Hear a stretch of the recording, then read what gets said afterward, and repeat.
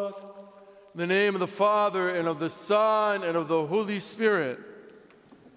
Today we celebrate Lazarus Saturday. So many of us think that he simply raised his friend from the dead. But what is so uplifting and so important about this day, about Lazarus Saturday, about raising Lazarus from the dead, was that it was a sign of the universal resurrection, meaning that all mankind at the second coming would be raised from the dead, not simply as Lazarus, who was raised from the dead and then would die again, but that like our Lord, when he was raised from the dead, was raised from the dead for all eternity. That's what awaits us.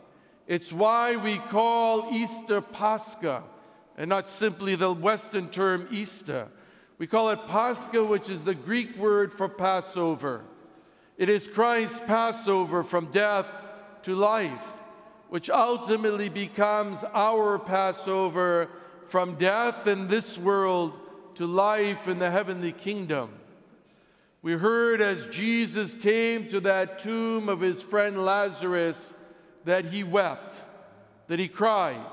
And you heard at the beginning of this gospel that Jesus loved Lazarus and his sisters Martha and Mary. And so, yes, he wept that his friend was dead and lying in the tomb. But the fathers of the church say he also wept as God. He stood at the tomb and he saw the condition of man. The man who was created to never get sick, never suffer, never die, but to live for all eternity. When God had formed him from the earth, breathed life into Adam, meaning God breathed himself into Adam, giving life to him, not simply animating him, but God put himself into Adam so that Adam was created in God's image and likeness.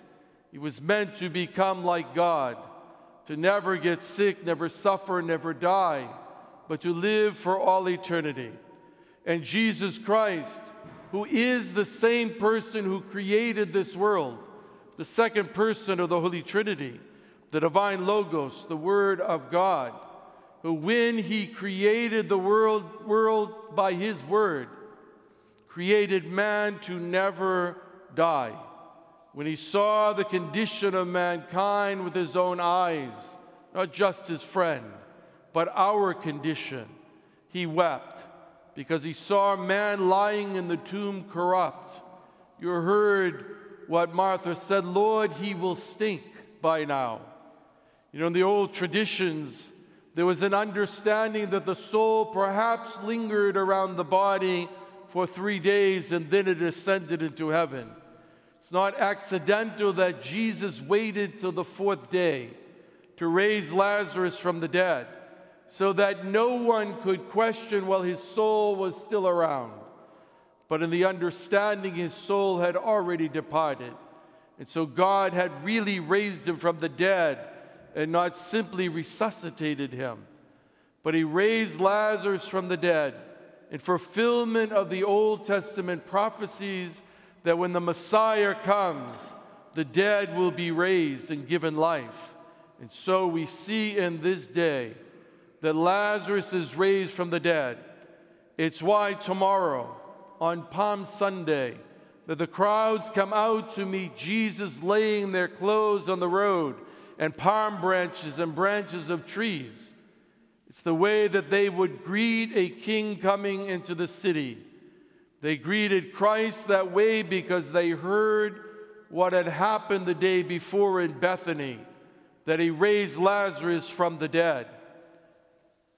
And they knew and they understood that the Old Testament prophecies were that when the Messiah comes, the blind would see, the lame would walk, lepers would be cleansed, and the dead would be raised.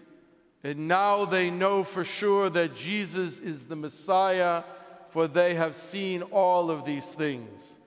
In conclusion, I'd like to just remind you of what the gospel said today. Why did Jesus stand before that tomb and then say publicly, "Father, I thank thee that thou hast heard me. I know that thou hearest me always, but I have said this on account of the people standing by," and not just for them, but for you and I, that we would understand. When he had said that I have said this on account of the people standing by, that they may believe that thou hast sent me. That you and I may believe that Jesus is the Messiah, that he is the Christ, the Son of the living God, the one sent by God, the one whom existed with God from all eternity and became one of us. The very one who was born in that manger was God from all eternity.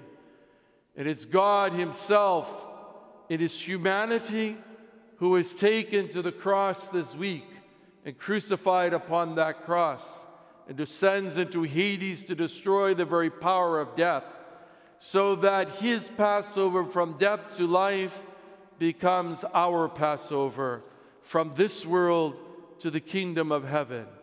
May we give thanks to God for all the great blessings that he has given us this day, and for the great act of raising Lazarus from the dead, giving us hope and understanding that at the universal resurrection we will be raised from the dead for all eternity.